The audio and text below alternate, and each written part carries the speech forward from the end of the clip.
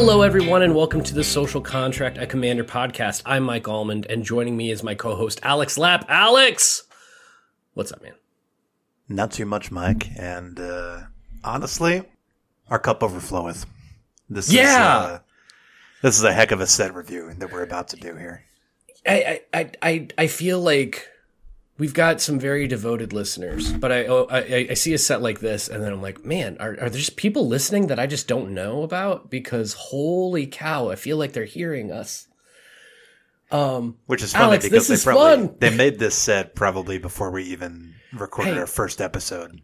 Right. Because what is it, like 2.5 years or something it's that something they usually say? I don't know their actual turnaround time, but right. I mean, they weren't listening to us asking for more political cards in the past year or two. Right. So here's the thing. Normally when we do a set review, talking about the cards that we like as the social contract, cards that encourage a lot of game within the game kind of mechanics, whether that's group hug, group slug, chaos, stack, things that we're doing a lot of interacting with, not just the actual battlefield itself, but with the players. Normally when we get a set review like that, we're talking somewhere between like 12 and 25 cards or something like that. Yeah. This one, we've got a list of 50. So this is your forewarning, everybody. This is either going to be a very long episode or it's going to be 2 episodes. It's probably either way. Yeah, probably. Yeah. Because you and I am like, I've already put aside 10 minutes for one card that I'm just going to. I don't know who wants to listen to a 3-hour set review when they could listen to two 2-hour set reviews. I mean, that's probably close to what it's going to end up being here. Yeah, this one. They're strapping. You know what? Let's stop talking about the things that are going to happen, and let's start talking about the actual thing happening. So, this is Commander Legends 2 in Baldur's Gate, kind of. What's going on here? I'm out of the loop. Help me out with this set. I mean, what do you mean, Mike? What do you want from me? Where are we? How is this happening? Why do we have 50 cards that we're going to talk about? Because I'm excited, but I'm confused. It's probably just the flavor of the set, right? Because New Capenna is this sort of, what would you call it? Art Deco, old Hollywood, golden age, monsters wheeling and dealing style set from, I think it's set in a parallel 1920s, 1930s kind of area in America, and they're really heavily leaning into the organized crime, city life aspect, and apparently that means politics and lots of them. Lots of new guild names. 3 colors. Commanders. 3 colors coming out with those. It's pretty exciting. And without further ado, we start with Wooburg. Why don't we start with white here? And why don't you go ahead and give me our first card? Sure. My first card here is a Damning Verdict, which is a 3 white, 5 mana for a sorcery. Destroy all creatures with no counters on them. This is your pretty bog standard whiteboard wipe. We've seen this kind of thing before. We hit all non-tokens. We can hit creatures above or below a certain power. White has a large amount of board wipes of many different kinds, so this makes perfect sense. If you're running a counters deck, +1/+1, -1, -1, ability counters, anything like that, infects, experience, pretty much anything that involves counters on creatures, you're going to gain huge asymmetric advantage on this. I mean, I don't know what else really there is to say about it. 5 mana is the typical cost for a normal board wipe. So I think this is pretty well priced for a board wipe with asymmetric upside, really. Yeah, I dig.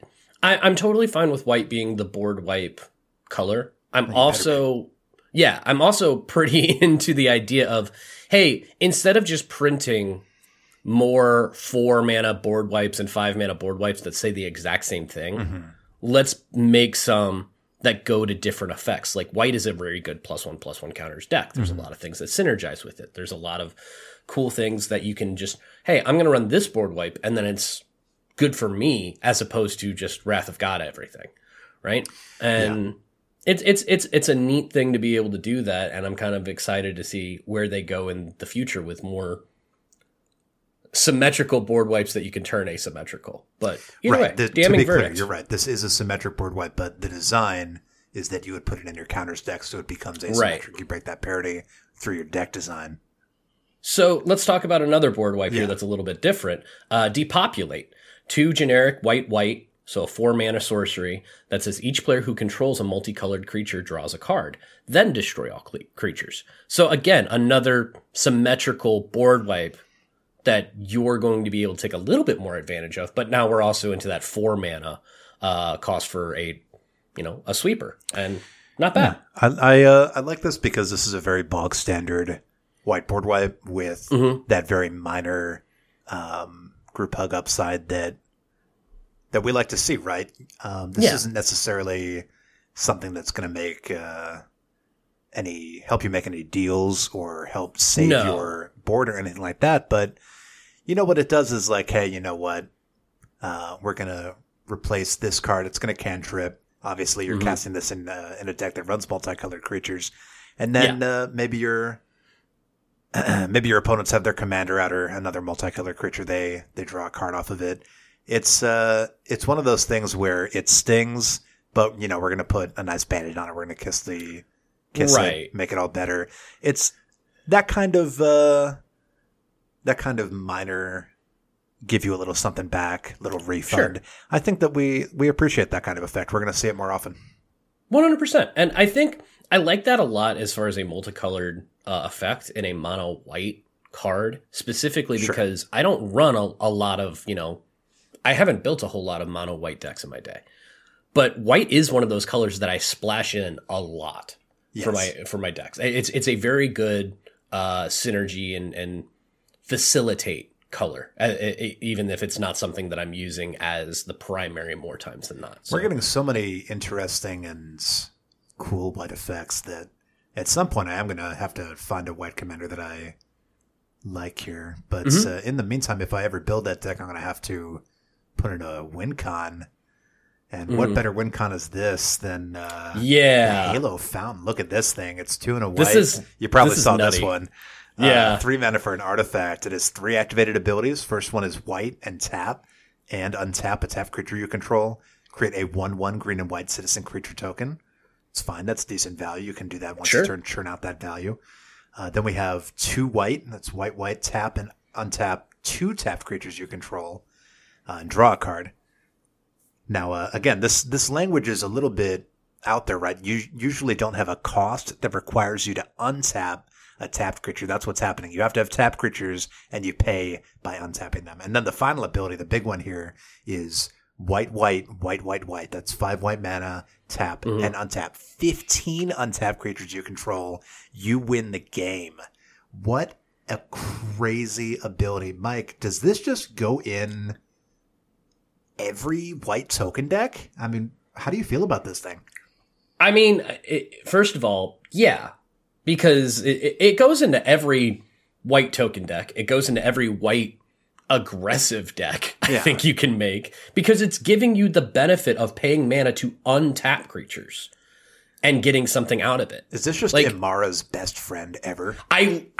So that was the first deck that I played with you at. Yes. Imara was the first deck that I made. And I took it apart after a certain point because it didn't have tutor effects in it, but it got into this, this is the rhythm, this is what the deck does, and it got very repetitive. But that was like 3-4 years ago, 5 years ago maybe at this point.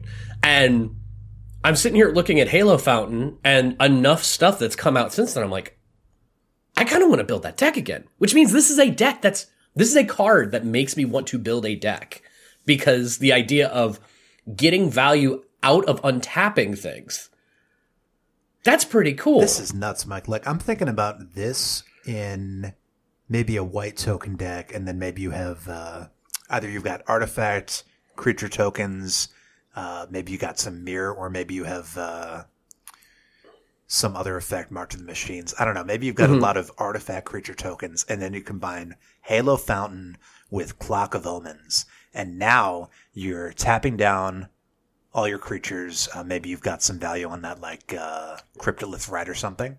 So you're tapping them all down for mana or whatever, and then you're using Halo Fountain to untap them all, and then with Clock of Omens you can untap. This is getting complicated already, but I'm just seeing like the fact that this has the cost of untapping the creatures means that when you're tapping stuff down for value, that's priming you to take advantage of this. If you have Halo Fountain and Unwinding Clock or some other effect that's untapping your stuff, this is just going to churn out value every single turn.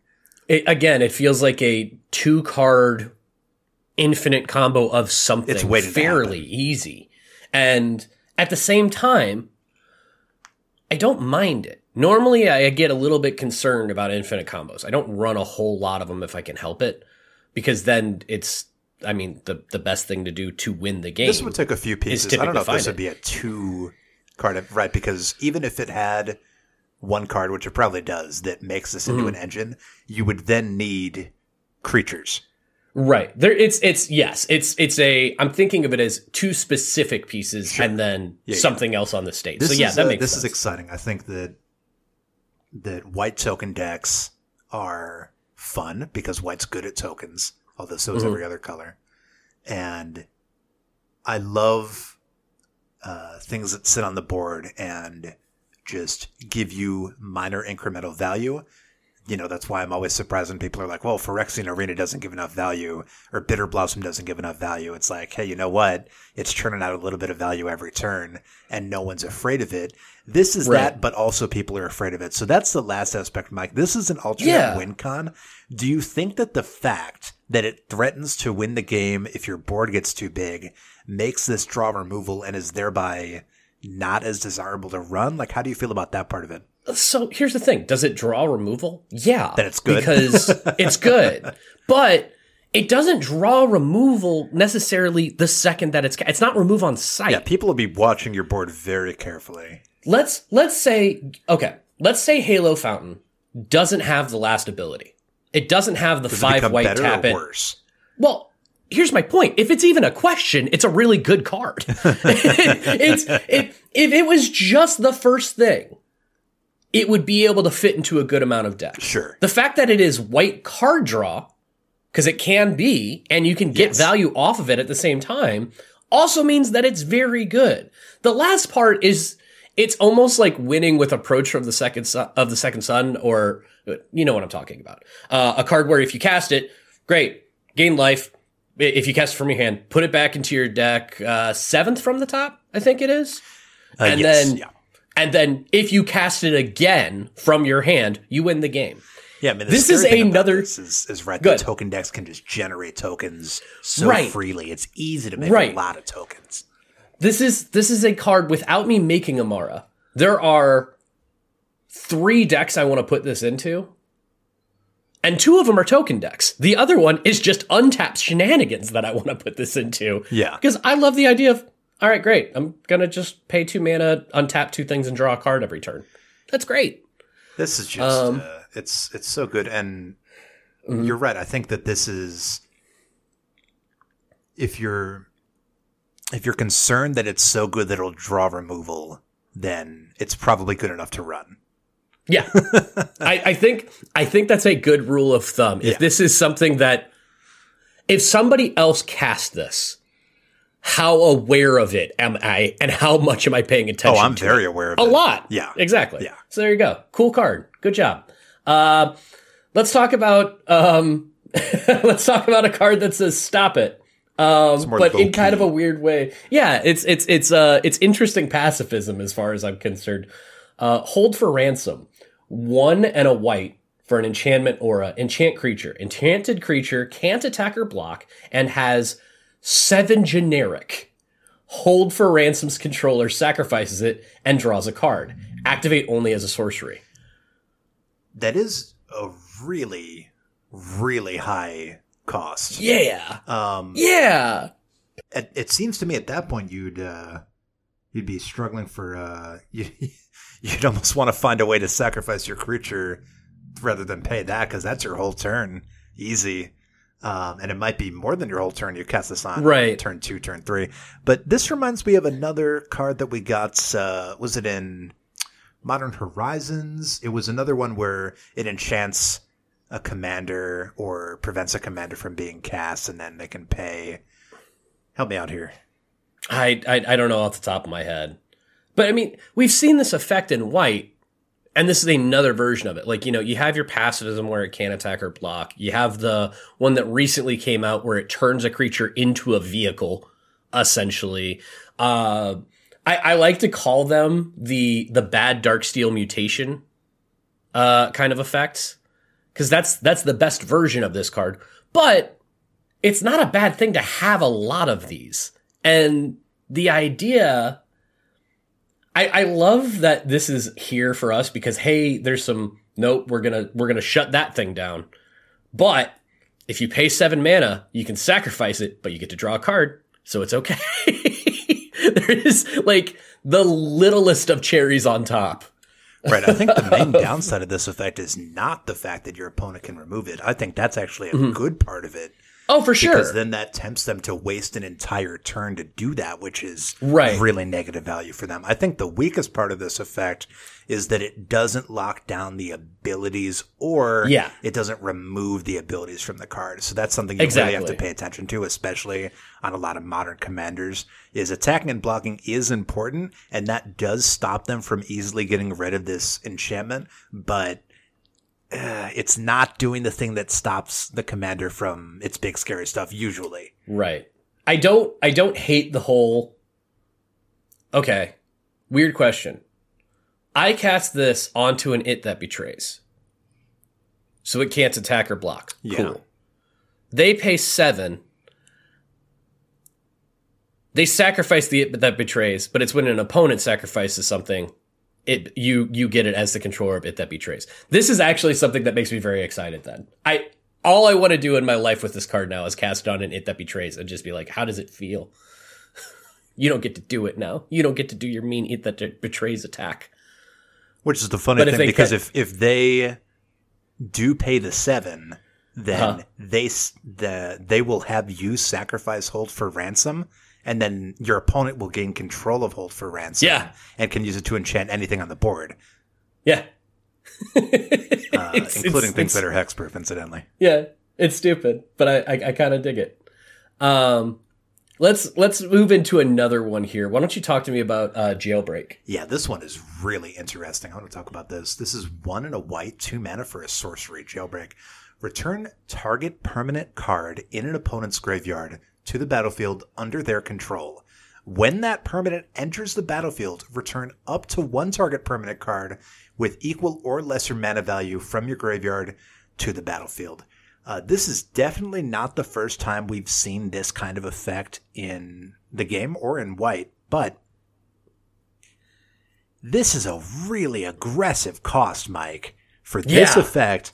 What is this reminding me of? There's a green snake. It's Death Adder or something like that.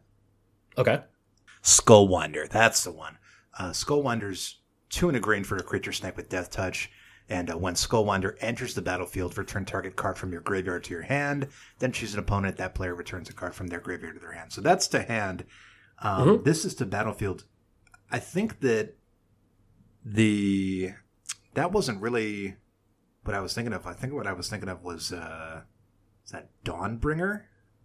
That's the one. Dawnbreak Reclaimer. Dawnbreak Reclaimer is 4 white. That's way more. 6 mana for a creature angel, 5/5 with flying. At the beginning of your end step, choose a creature card in an opponent's graveyard. Then that player chooses a creature card in your graveyard. You may return those cards to the battlefield under their owner's control. Now, that's a little bit of a different dynamic. And also, you can't...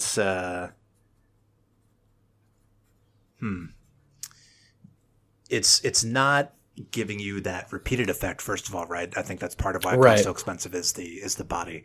So this is way cheaper at sorcery speed. And also, you're choosing what you bring back as long as the mana value is equal or less. Right.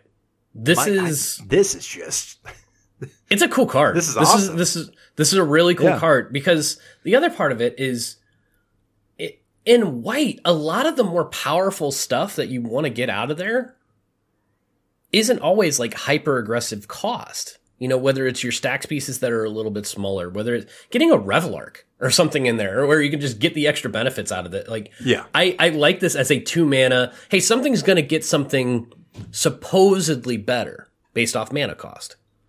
But the idea that this is something where you have the full control, you get to say what it's going to be. Yeah. For both targets. It's pretty cool. You know where this would be really impactful is right after a board wipe. Yeah. Yeah. Yeah. Hey, don't counter this, and I'll get you your coolest thing back. Stuff like that. Sure.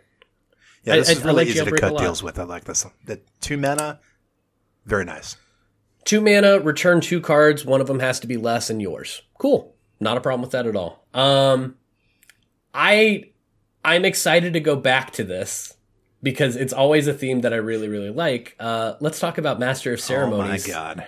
3 generic and a white for a 3/4 Rhino Druid, which, loving that. Absolutely. At the beginning of your upkeep, each opponent chooses money, friends, or secrets. There's 3 options now.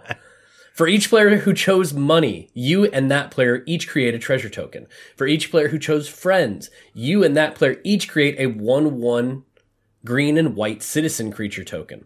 For each player who chose secrets, you and that player each draw a card. Perfect. In the worst case scenario, this is a second main 4 mana 3/4 that makes you 3 1/1s. Like, I don't know if there is. The worst case scenario here is it gets removed before your upkeep. Right? I guess this is just the exact kind of churning value. Like, I love to see this. I love this card. Yeah, I think the only limitation here is you got to play it on your main phase, and then you have to wait a whole turn for it to start happening. And if a board wipe happens, then it's gone. I really, really like this. I like the way that the players get to choose. I like the way that you get kickbacks on everything that they choose. Everyone can get what they want. You're turning that it's really tiny value, but everybody loves those little gifts. You're starting your turn off on this really positive, benevolent note. I mean, Mike, I love this Rhino. It's, again, worst case, you're absolutely right. It doesn't get to resolve it doesn't get to resolve until your turn, because it's upkeep. And I don't think I misspoke. I read it, but I think I misread it after in my brain. But okay, beginning of your upkeep comes back to your turn. What is, like, I don't know if I see this on somebody else's board. I don't know what the worst case scenario would be. Worst case scenario for cool card. You if your opponent's running it? Yeah, because I don't know what I want to choose. Want. I mean, what's the worst case scenario? I know. Yeah. I don't know if I love cards like this though, where it's I mean, if you're running that, there's a good chance they're going to be taking advantage of tokens. This is the kind of effect that makes me want to make a white deck so I can run this in it. Mm-hmm. Yep.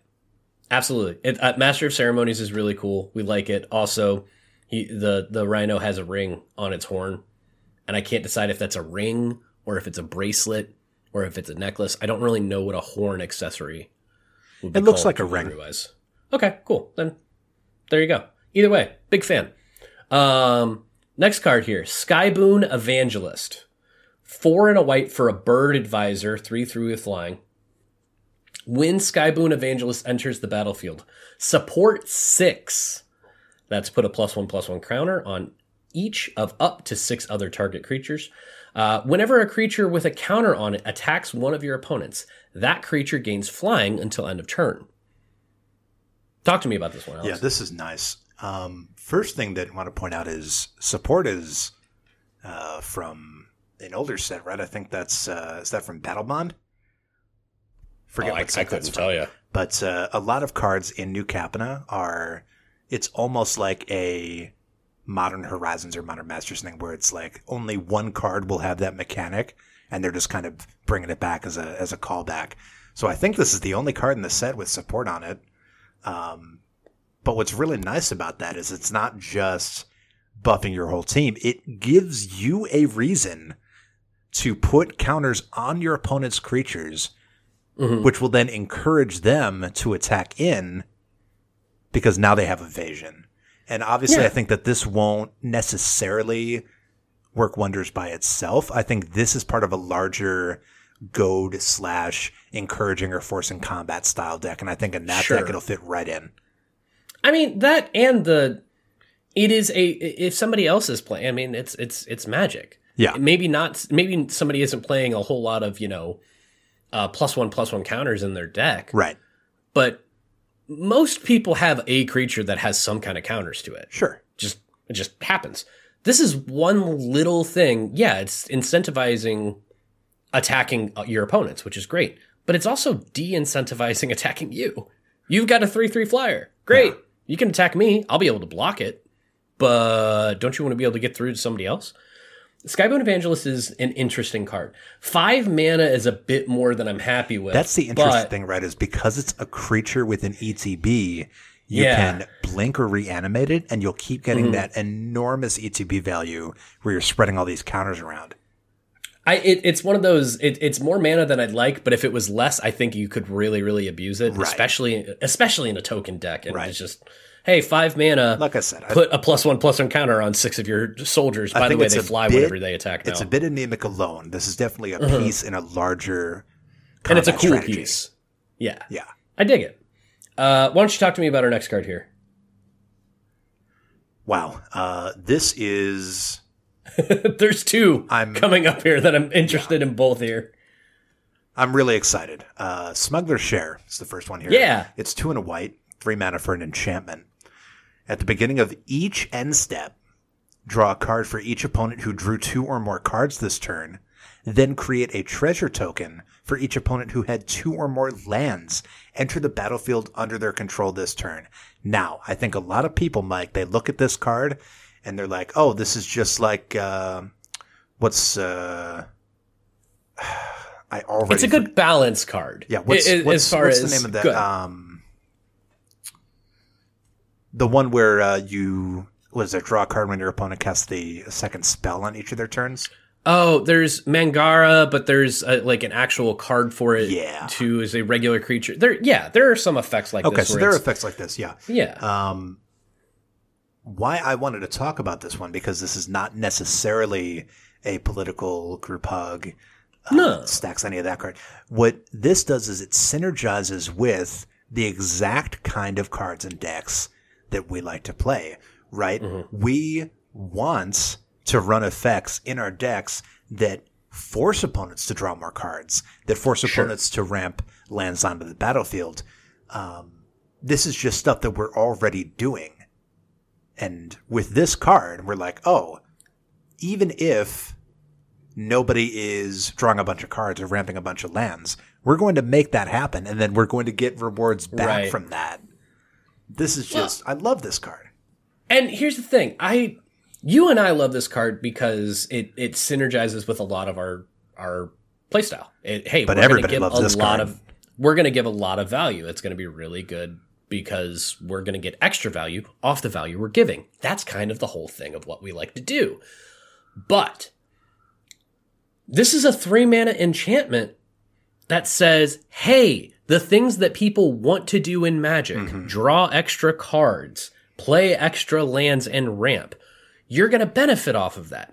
As it stands, even if you played this in a regular, not necessarily a group hug kind of deck, it's still going to proc. It's still going to do something, and unless everybody's playing Fair Magic. Guess what? Right. If everybody's playing Fair Magic, cool. That works for you. Right. A lot of people are hot on this card. I think that what pushes it over the top for us is that we can make this happen. It's extra. Yeah. We can. That's kind of what we're setting out to do. Exactly. That's why we make our decks. I dig this card a lot. Yeah. It's a cool thing. Also, we would be very remiss to say Smuggler's Share. And it's a bunch of raccoon bandits. And it's very exciting. I think they're looting Halo out of a cask. I guess so. Like, either way, big fan. It. Yeah. Big fan. One way or another, everyone gets paid what they're owed. Love it. I think we're going to try something new in this one. Okay. Because we're going to talk about so many cards. Normally we go at the end and then we say, what's your favorite card in the set? What do you think? What's your favorite card of each color? I think that's what we're going to go with. All right. Because this one, I'm not sure if it's my favorite card, but if it's not, it's my second favorite. I mean, this is... It's just fun. Oh my God. It's great. Tenuous Truce, 1 and a white. Enchantment Aura, enchant opponent. At the beginning of enchanted opponent's end step, you and that player each draw a card. When you attack enchanted opponent or a planeswalker they control, or when they attack you or a planeswalker you control, sacrifice Tenuous Truce. Mike, this is awesome. It's like they reached into my brain and pulled a card out. Yeah, this is great. Mana. It's 2 mana, and you have basically a political deal codified onto the card, which is so cool. I even love the fact that it's at their end step. Right. Because if we're going super game theory about it, right? Yeah. It is better for you to get a card at somebody's end step and then you start your turn than for you to get a card at your end step. Well, it's not just that. They can't get value and then immediately... get without attacking you. Right, exactly. They have to honor the truce. Exactly. And think about it. The only time I can see somebody attacking you that you cast this on is if you are the biggest threat. Mm-hmm. And you have to be the biggest threat by a lot. Because... otherwise, the other opponents at the table are going to be attacking you. Right. There are going to be lots of reasons for this player to just be like, you know what? Go ahead. Cool. I'm going to get my extra card. As long as your Tenuous Truce remains in effect, this is just a better Phyrexian Arena. Yeah. For less mana in white. Yeah, because it is a don't hurt me. It costs less. And again, a lot of people are going to look at it and say, "Oh, you know what? I don't like you getting value to your opponents." There's so much value in this card in a bunch of different ways that it actually says so on the card, and then a bunch of different ways in just the player to player relation where you go, "Hey, I think that you and I should just be chill."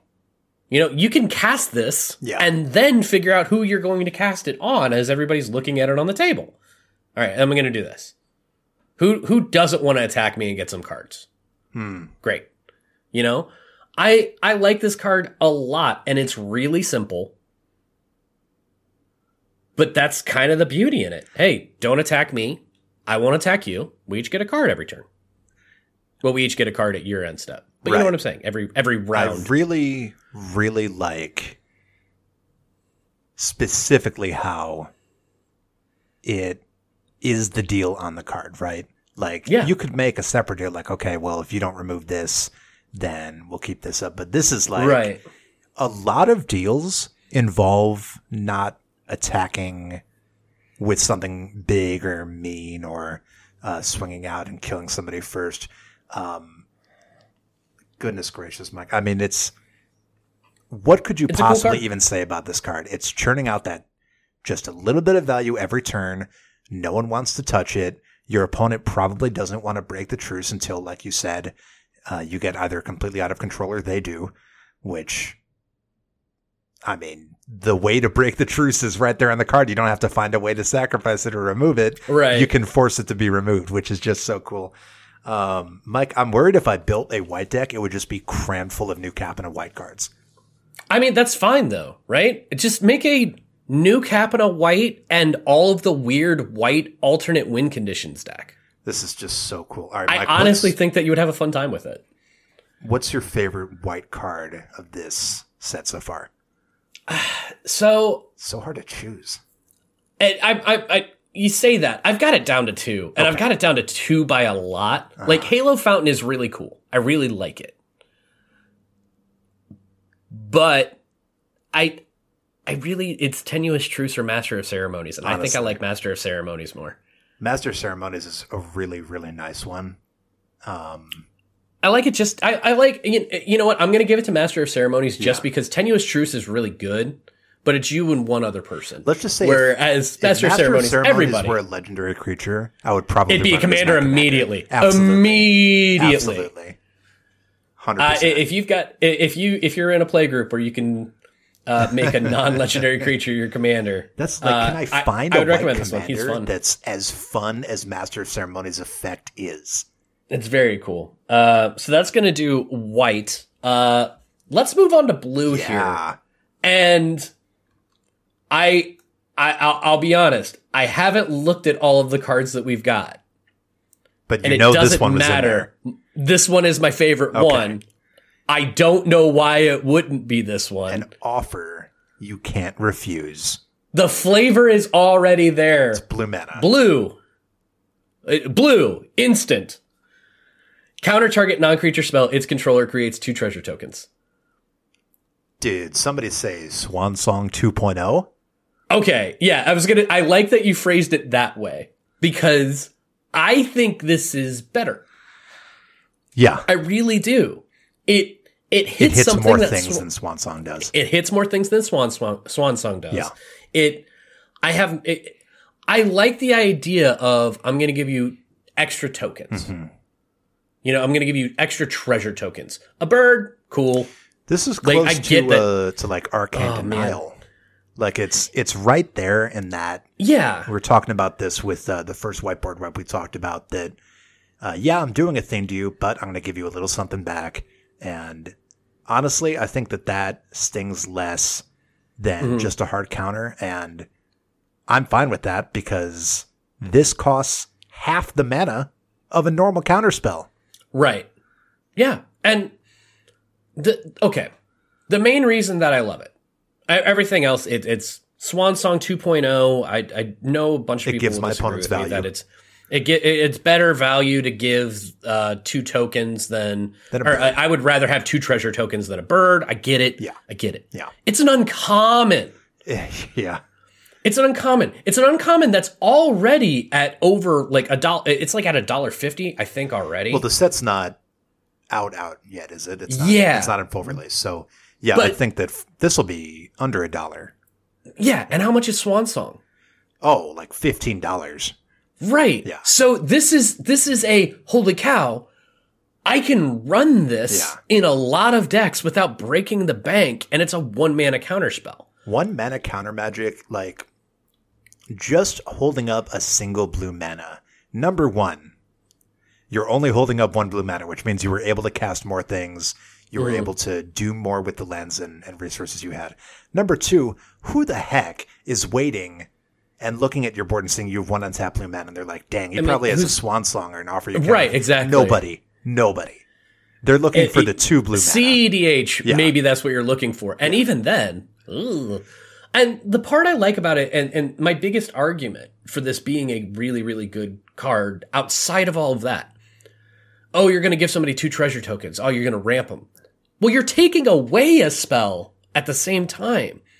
How many spells are you going to counter that are going to be less than 2 mana? Only the ones that are going to win the game or devastate you. But I want my opponent to have 2 treasure tokens. And there's also that, where it's, hey, I feel really bad about wrecking this move that you've got, but you're going to be able to do something else cool later. This is a spell that gives my opponent's treasure tokens and incidentally counters a spell. Yeah. I really like this. An offer you can't refuse. Very good. I hate to move on, but we need to move on. We have to. Talk to me about Even the Score. Okay, yeah. Even the Score, we've seen this mana cost and this effect before. Not quite like this. Blue, and X. Recognize that from Blue Sun Zenith. It's an instant that says draw X cards, but this spell costs blue less to cast if an opponent has drawn 4 or more cards this turn. Mike, this reminds me of traps from Whaled set. What's Zendikar, I think? I think so. There's a set that had traps in it that made the spell cost like way, way less if an opponent had done something that was just over the line. And this is definitely that. You draw 4 or more cards in one turn. You're probably getting a lot of value off that. But Mike, this is the exact same scenario as that raccoon spell that we just talked about, Smuggler's Share. The raccoon spell. We don't have to wait around for our opponents to decide to wheel or draw 4.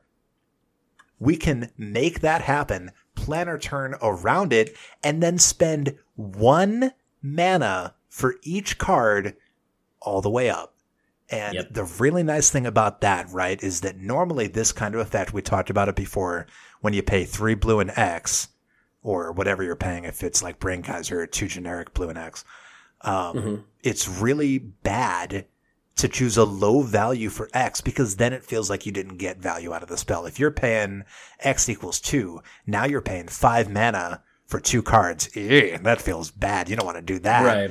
You want to spend like X equals 5 and then it's 8 mana for 5 cards, which feels a little better. But with this effect, even if you choose X equals 2, you spent 2 mana for 2 cards.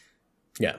Another card where playing it in a regular deck, you're still going to be able to use it more times than not for its reduced cost. For me and you, for people who are playing value, for people who are group hug value, things along those lines, a card that is going to be used nonsensically. Does this just replace Blue Sun Zenith and group hug decks? I don't think it does for one reason, and that it's Blue Sun Zenith, I get to make somebody draw cards. Right, target player draws decks. Okay, yeah. Because Blue Sun Zenith is also a win con. It is also a win con, or at least a player elimination con. Right. But this is still really nice. Good. I like even the score a lot. Let's move on to In Too Deep.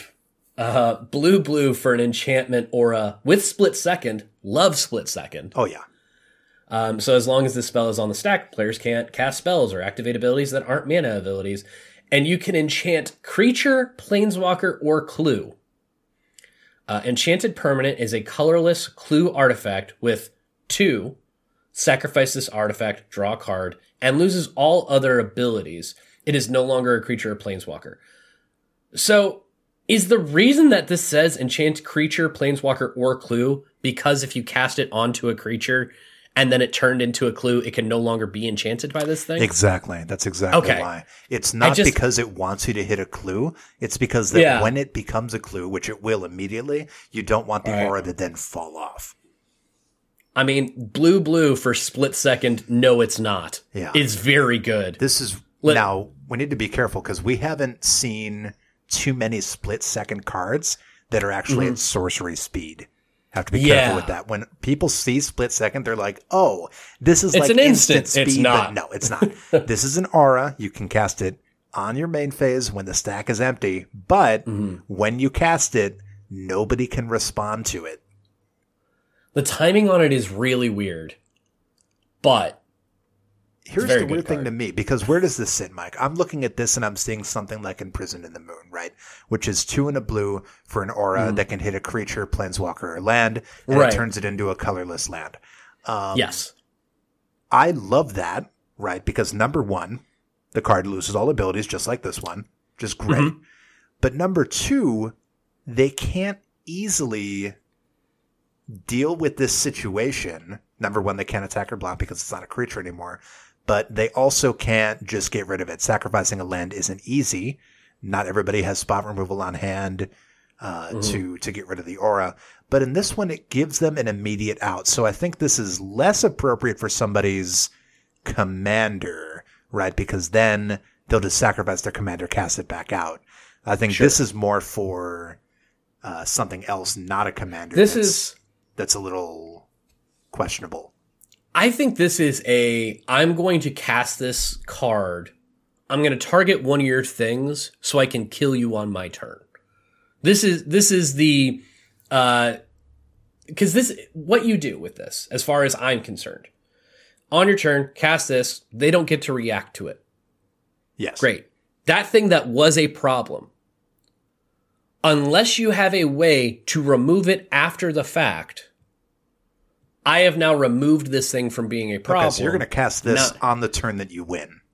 I think you're going to cast this to either win that turn or to have the ability to take out. Maybe you're casting this on the archenemy, and there's something that just needs to be removed, and it's okay. Great, I'm going to turn that thing into. But would you not just spot remove it?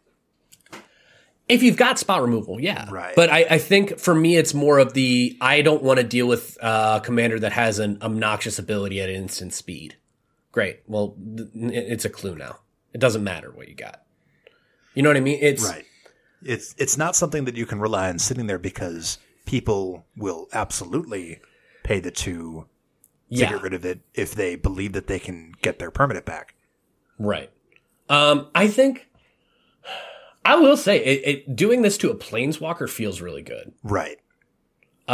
Creature, those like you said, if it's back. If you do it to a commander, yeah, they can recast it on their turn. I get it, but it's so weird. It feels like it's better with the split second, and it also feels narrower at the same time. But I do like the card. In Too Deep is pretty good. Definitely interesting effect. Let's talk about Public Enemy here. 2 generic and a blue, so a 3-mana enchantment aura. Enchant creature. All creatures attack enchanted creature's controller, each combat if able. When enchanted creature dies, draw a card. This is pretty great. I like this card a lot. I misread it the first time, then I read it again, and I went, oh. Yeah. So this basically says... It's like a blue goad.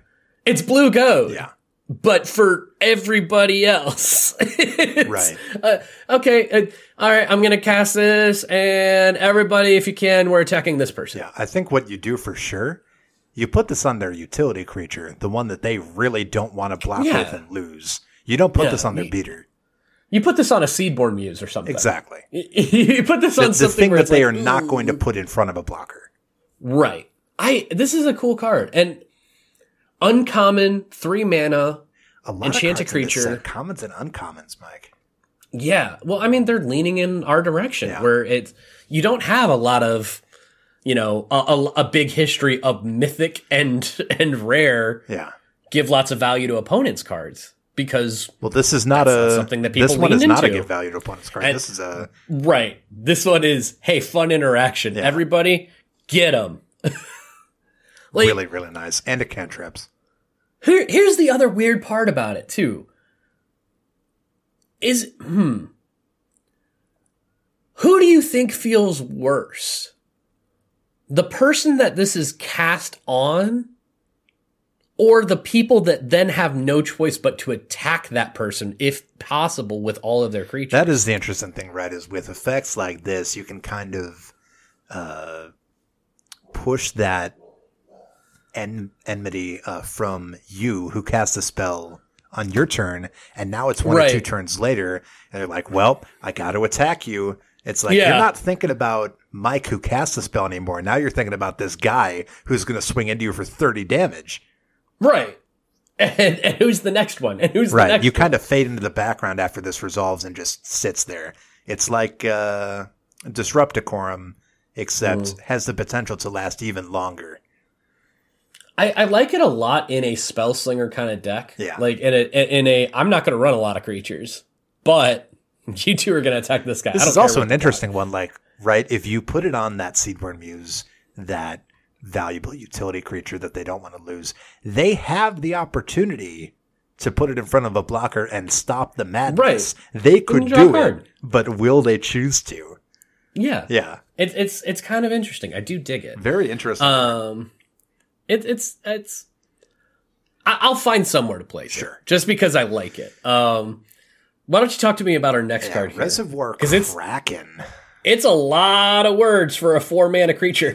I mean, it's blue, so there you go. 2 blue, 4 mana for a creature Kraken with Trample Ward 2 to 6/6. Ward 2 means that any spells or abilities your opponents control that target this creature are countered unless that player pays an additional 2 generic mana. And it also has, at the beginning of each combat, if Reservoir Kraken is untapped, any opponent may tap an untapped creature they control.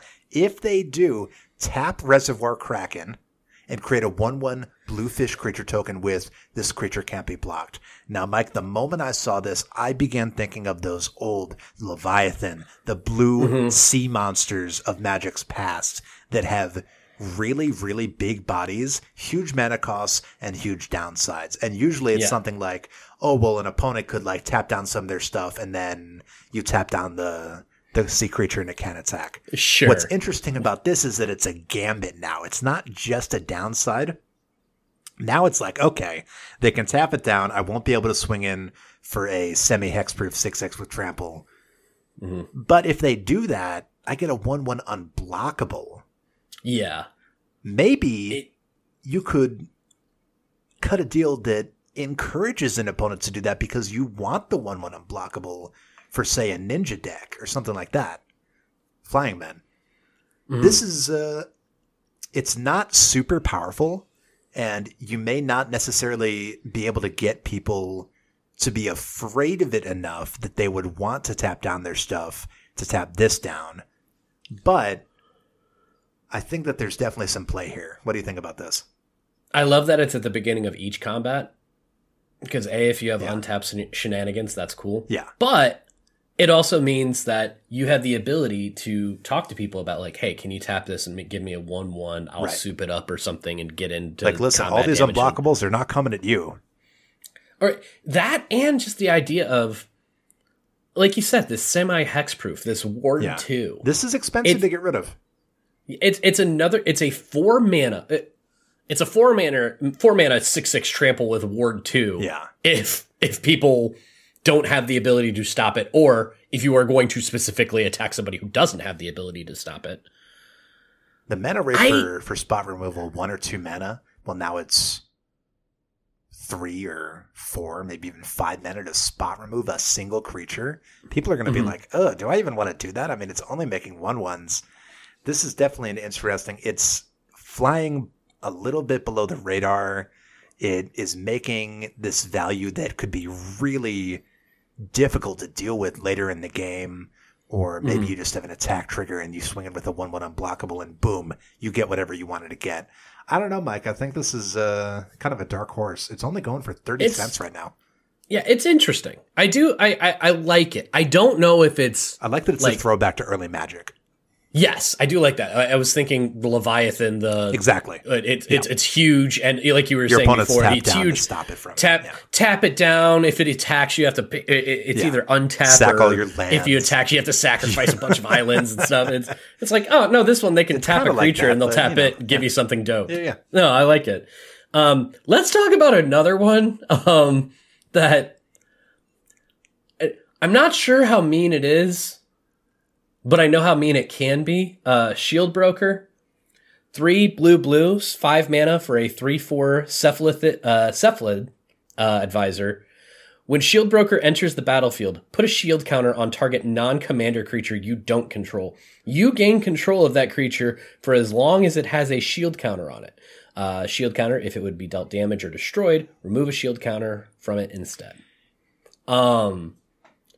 It doesn't say as long as Shield Broker is on the battlefield. Yeah, that's the thing, right? Is this almost insists that you blink it.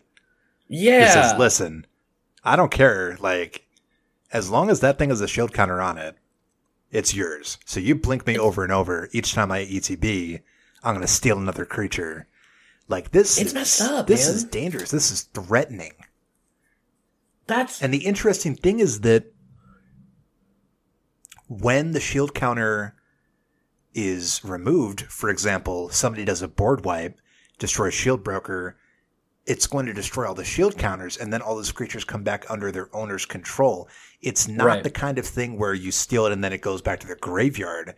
These creatures are likely to survive whatever's going to happen to the board and then come back to their owners.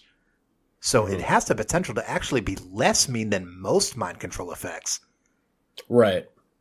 It's less mean. There is a way to get it back. It's a different way than what I think most people would be used to. oh, got to destroy the creature that Yeah, you that spot did remove it. your No, own creature. This is a guy who's signing a contract. He's buying you or he's selling you a shield. You're working for him as long as you got the shield. Yeah, there you go. It's an interesting little creature here. Why don't you talk to me about our next one? Yeah. Swindler's Scheme. It's 2 and a blue for an enchantment, 3 mana. Whenever an opponent casts a spell from their hand, you may reveal the top card of your library. If it shares a card type with that spell, counter that spell, and that opponent may cast the revealed card without paying its mana cost. Mike, this is blue chaos. Yeah. How about this? Yeah. So this is really going to mess with your opponent's ability to play their deck. What is the weird artifact that you cast a spell, but you cast it and you exile it, and then you cast one of the things that was exiled? I know the exact one you're talking about. Infinity Pool? Knowledge Pool. No. Knowledge Pool. Yeah. I don't know why. Sorry. My work life bled into my magic life for a bit there. So Knowledge Pool is a 6 mana artifact with imprint. When Knowledge Pool enters the battlefield, each player exiles the top 3 cards in their library, and then whenever a player casts a spell from their hand, that player exiles it. If that player does, they may cast a spell from among other cards exiled with Knowledge Pool without paying its mana cost. So basically, you put a card into the pile and you take one out, and the card that you cast isn't the one you get. This is quite a bit like that, incidentally. Yeah. Well, it's a lot of those weird effects. Like this is it's Possibility Storm, but it's your deck. It's a weird Chaos Warp effect. I like the idea of this being a enchantment where it just says, "Hey, all right, let's see if you are doing that. Let's roll the dice to see if you get that." Yeah. Do you want to do this instead? Let's talk about the art briefly. It's this very MC Escher style drawing where it's a bunch of swords, and then the swords are turning into fish, which is perfect because they might be casting whatever it is, Swords to Plowshares. Now it's Swords to Fish. They got whatever creature card from the top of your library whatever they ended up getting. It's very silly. Well, here's the thing. It's if it shares a card type with that spell, right? So is this? I'm trying to figure out what this is. Did somebody cast? Are these creatures that we're gonna make animated swords, and now it's maybe here's a fish. Wall of blades or whatever that wall is. That could be it. I didn't. Yeah. Sure. I didn't know if it was maybe it was washout that it got turned into or something. But either way, like got turned into a welding wave. Yeah. This is a pretty cool card. I do like Swindler's so chaotic Scheme. That I mean, how many blue effects are like this? Very few. Well, here was my question for you. Like we like chaos, but we also like to build towards that chaos, right? Right. What kind of deck are you running that takes advantage of Swindler's Scheme? Yeah, that's an interesting one. I think that you would run a deck that either is full of crap, which would be really funny. Right? You keep forcing like, oh my god, is that a vanilla 1/1 creature? Why do I want that? What the hell? Or alternatively, you run this very broad appeal good stuff style deck so that no matter what your opponent gets, it's going to be fun. It's going to work for whatever kind of deck they have. And it's always just this wacky stuff. This reminds me of, it's a little bit like the Chaos Warp effect, like your Vivictus deck, where it's like, okay, we're going to remove that, but let's see what you get. Like this is very fun chaos. Yeah, it's fun chaos, but it's almost on the opposite side of it, where with Vivictus or Atali or all those other things where it's like, I'm going to try and get cool value. I'm going to try and get extra stuff. Yeah. This is one where you're specifically saying, hey, there is a 1 in whatever chance that whatever you're casting is just going to be countered. Right? I also hope that whatever you get off of that isn't too good. So it's a lot of, like, I could see a lot of top deck manipulation. I think and stuff another like thing that. you want to do is a lot of spells that have multiple card types. You run the enchantment creatures, artifact creatures, stuff like that. Yeah. That planeswalker that's also a creature. I do love the idea of just like Swindler's Scheme and have it out there and just on your turn having some kind of brainstorm effect where it's like, all right, I'm going to put this instant on the top of my deck every single time I can. Yeah, I mean, whenever an opponent casts a spell, you just break out the scroll rack and be like, you're going to get this one. Yep. Don't leave it to chance. It's so weird. Let's move on to our last one here because it's my favorite text. This is I don't know if it's my favorite card. The wackiest common in the whole set. I like People it a are all lot. over it. Witness Protection, blue for an enchantment aura. Enchant creature. Enchanted creature loses all abilities and is a green-white citizen creature with base power and toughness 1/1 named Legitimate Business Person. It loses all other colors, card types, creature types, and names. I love Legitimate Business Person. Legitimate Business Person is so good. That's so good. It was on the Magic subreddit New Capenna bingo card that they're like, is there going to be a card with legitimate business on it in quotes? And yes, it was. I love this so much, Mike. I think I love this more than I love In Too Deep. I definitely this do. does not allow my opponent to easily get rid of this Lignify effect. Right. Yeah. I mean, it's a 1/1 creature. There's lots of ways to kill a 1/1 creature. However, it's a 1 mana common. Mike, is this just the best Lignify effect in the game? Ooh. Okay, here's the next question, right? It can still attack and block. Yeah. So it's going to be, if your other opponents aren't on the same page, right, then it's really easy for them to get rid of it in that case. It depends on how broad you're going. Because Darksteel Mutation is the best Darksteel overall. Mutation is kind of nuts. This sticks around. It's indestructible. Yeah. It's staying, right? It's the best that. Yeah. However, this is really, really good. This is really, really high on that list as far as I think we're both concerned. And it's 1 mana. Right. Think about how much value in a creature, a commander, somebody's enormous commander. You can just lock down with 1 mana, and now they have to start cutting deals with the other opponents like, hey, oh my God, can I please attack into you? And you block it, and they're like, I don't know. Like, this adds so much for so little mana. It's good. I like any time you can have a 1 mana common that it's like, hey, this can go in this can go in just about every blue deck without too much of a problem in this format. Hey, commanders are cool. You know what's really cool? Turning them into legitimate business person. Legitimate business people. All right, Mike, what's your favorite blue card from this list here? I mean, here's the thing. It hurts me not to say Witness Protection. But it's an offer you can't refuse. It's an offer you can't refuse. It's uncommon swan song. It's probably the best counterspell in our wheelhouse. We've gotten this, got Swan Song, we got Arcane Denial, and maybe 1 or 2 more. I can't recall. Yeah, but this is arguably the best one. It's very good. Witness strong case for Witness Protection. Yeah. But no, that an offer you can't refuse is a card where like I will, if it does go up in price, that will be a card where I will buy extra packs just hoping to hit that uncommon. If that's what it turns into. Because I will legitimately look through all the cards anytime I get a pack. To see if you get this. But I'll be seeing if I get this, and then eventually I'll be like, all right, so what was the rare that I got? This is just immediately one of the best counterspells in any political deck. Yeah, it's very good. Let's move on to black here. Yeah.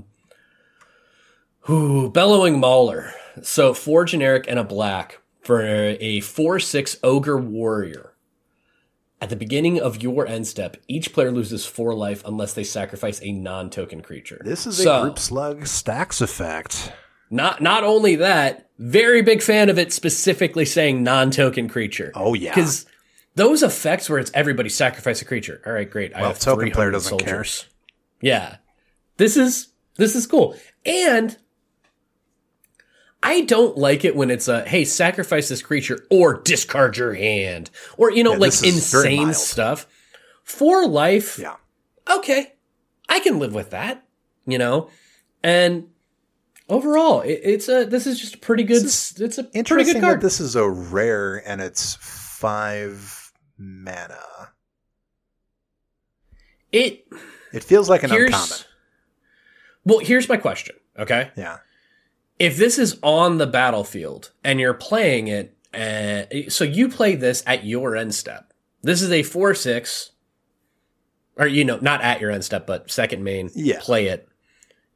It's either has to be removed by somebody who, if we're dealing with low life, or if you're in a life gain, life loss caring about that deck. Mm-hmm.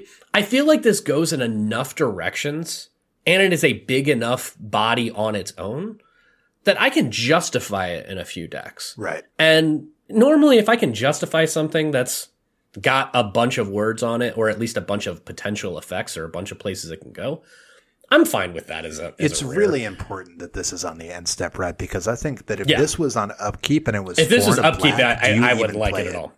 No. Yeah. It'll just draw removal. Yeah. Yeah. The idea of somebody having to counter this, that's a big gives me a lot of joy. Yeah. That gives me a lot of joy. You know what I mean? We love cards that are right in there. They're powerful, but they're not powerful enough that somebody who's countering it is like, yeah, absolutely. This is where my counter spell goes. That's where my spot removal is going. I'm wiping the board because of this card. If they do that, yeah, they feel bad. I know why this is a rare. Why? At the beginning of your end step, each player, yes, not opponent. Yes. So if you need a sacrifice outlet, if you want to put stuff into your bin, yeah, this is already going to feed in something that you're doing, and it's going to be able to give an effect where other people. Aristocrats decks love this. Yeah, this is okay. Okay, I feel a little bit better about it. I was kind of going to bat and trying my best, but you know what? Reading it again with each player. I mean, Mike, you can be honest about these cards. Oh yeah, no, but I did like it. I did like it, and I was like, you know what? 5 mana for a 4/6 with conditional stuff. We'll see. But, each player. Oh, each player. Well, now it's more adaptable than I thought it was. Cool. Good job, Bellowing. Here's an interesting one. Incriminate is 1 in a black. This is a common sorcery. Choose 2 target creatures controlled by the same player. That player sacrifices one of them. Love it. They're making interesting decisions. Now, you have to make them have to make a decision, right? If you just choose here's your best thing and your second best thing, obviously they're going to sacrifice the second best thing. You need to make this something where they're deliberating. Unless you just don't care. Maybe. I also like the idea of, because it's a sacrifice, and this is only 2 mana. Yep. Yeah, if I've got another targeted removal, great. I'm going to hope that I get rid of the thing that is more difficult for me to get rid of. If not, it's a 2 mana spell that I made them sacrifice, and I'm going to hold on to my other targeted removal. I feel like the floor on this card is very, very, very high. Maybe the ceiling isn't too crazy, because you still have to have 2 respective targets on the same player. Yeah. I mean, it is spot and one of them can't be too obvious for one creature, right? But the fact that it's a sacrifice effect kind of elevates it a little. I dig it. Yeah. It's not amazing, but it is pretty good. It makes players make interesting choices, and that's one thing that we do care about here. Yep. Good job, Incriminate.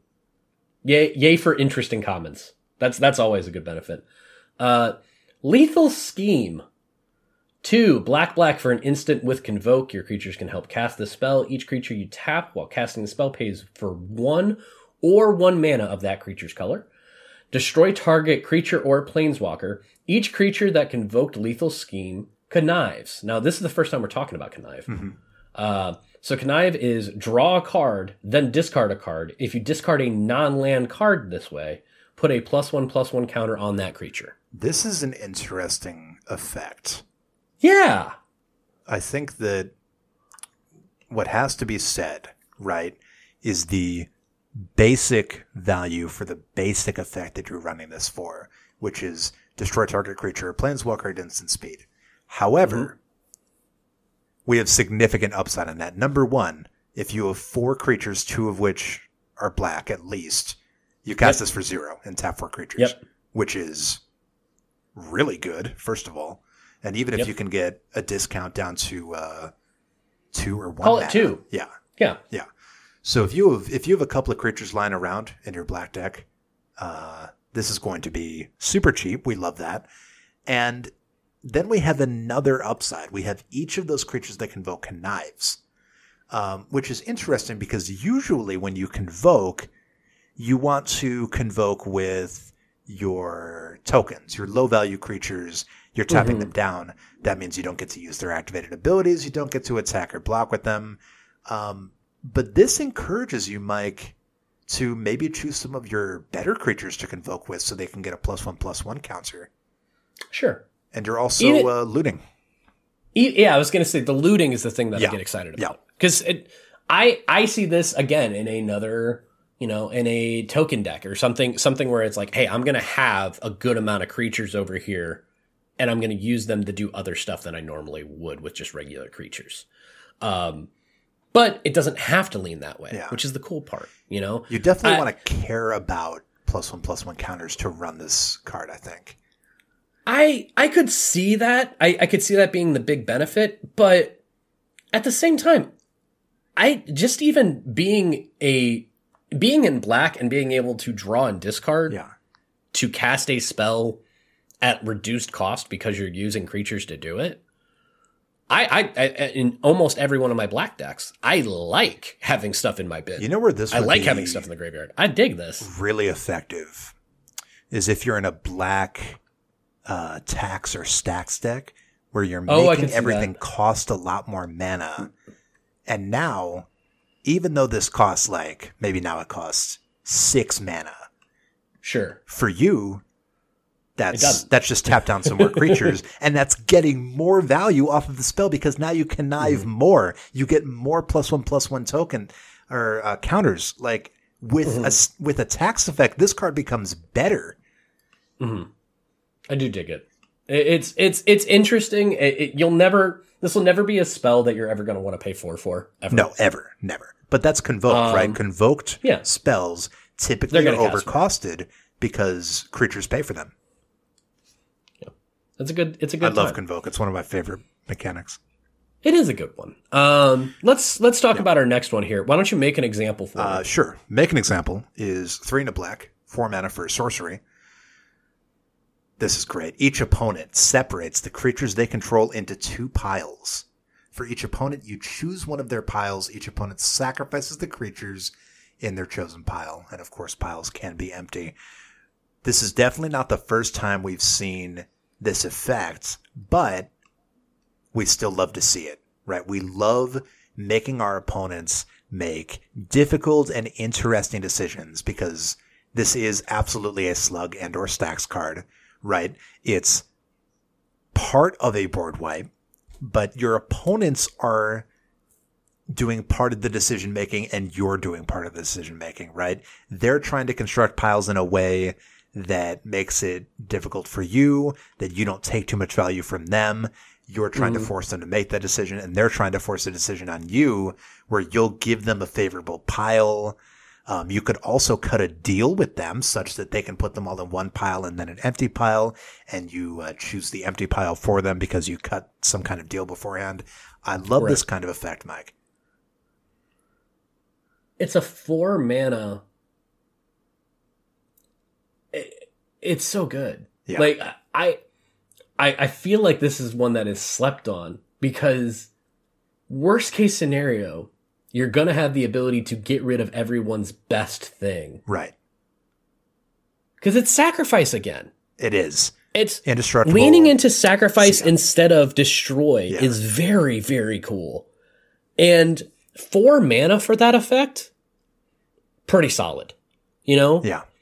I guess like for as much as we're talking about how tokens and everything, maybe this one doesn't matter as much for those. But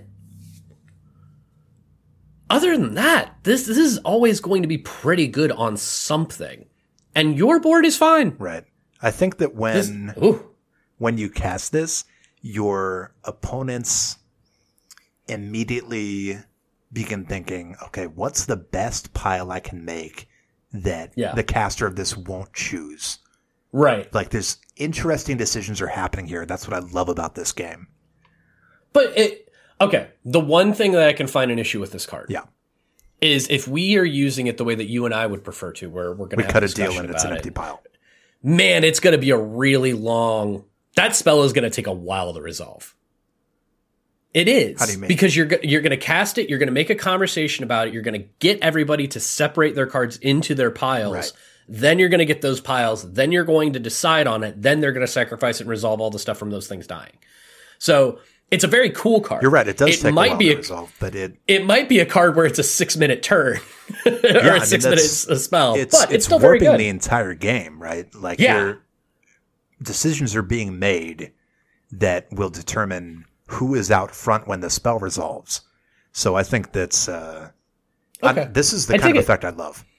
Oh, I really like it. It's just like, again, my biggest problem with it is it's powerful enough to take a lot of time. Yeah. Like, oh no. Yeah. I mean, we talked about Swindler's Scheme, which is, hey, by the way, anytime somebody casts a spell, we're going to have to do some things. So all right. Make an example is pretty good. I want to talk about a card that I'm extremely excited about. Okay. Really? Yeah. Cause I think that you're also excited about this. Maybe not. We'll see. I think we're excited for two different reasons. Okay. Yeah, go ahead and hit me with Protection Racket. Oh my gosh.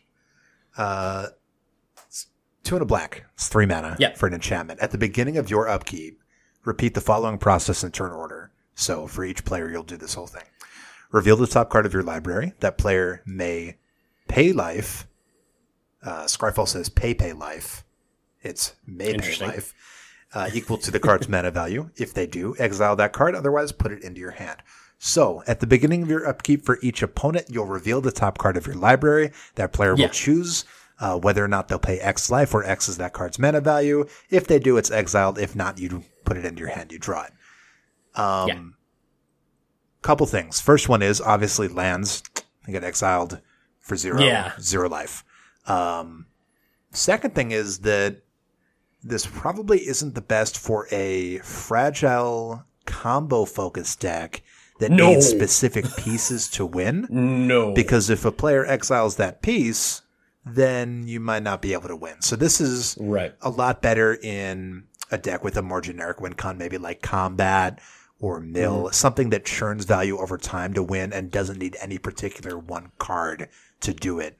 But the third thing is that in some decks, it doesn't even matter which one they pick. For example, in Belbay, which is a deck that I made last year, it doesn't matter if they pay the life or if they let me draw the card. I'll take the card draw, and I'll also take them losing life because then that's mana.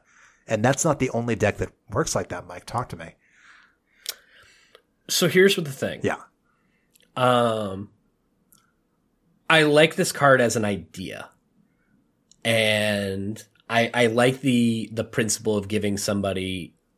I like giving my opponents choices, right? And games within the game. It's the fun interaction stuff. And then there were so many downsides for me on this card, as far as if I'm playing, I'm trying to play a lot of value, right? In my black decks, I don't want to exile stuff. I don't want to go through my life. And I'm not a combo player, so I'm not worried about that so much.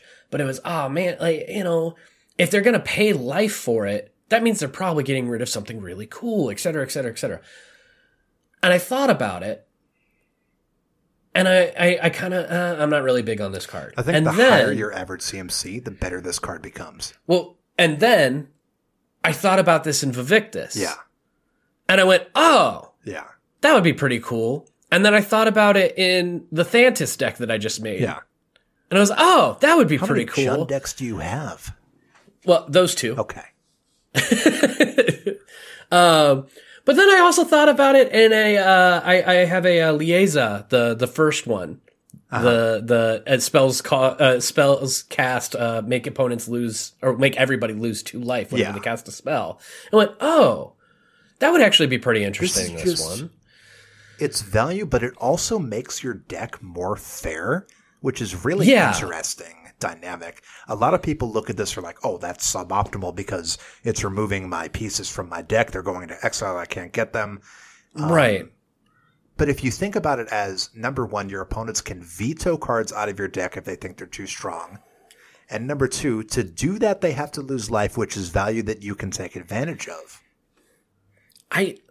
If not for the land part of it. Yeah, the land part hurts. But if not for that, I'd be totally into it. Some decks don't care about that. For example, Belbay doesn't need a bunch of lands. If the player pays the life, that even if a land got exiled earlier, I still get mana. And that's where I got to with this card eventually. I think this is a really cool card in the places where it works really, really well. Yeah, it's not for everyone. I'm not going to run this in my Marin deck. However, in my Vivictus deck, absolutely. And that just, hey, look at the top card. The interesting thing about this card is how many people are discussing and arguing about it. No one can decide whether it's good or bad. Yeah.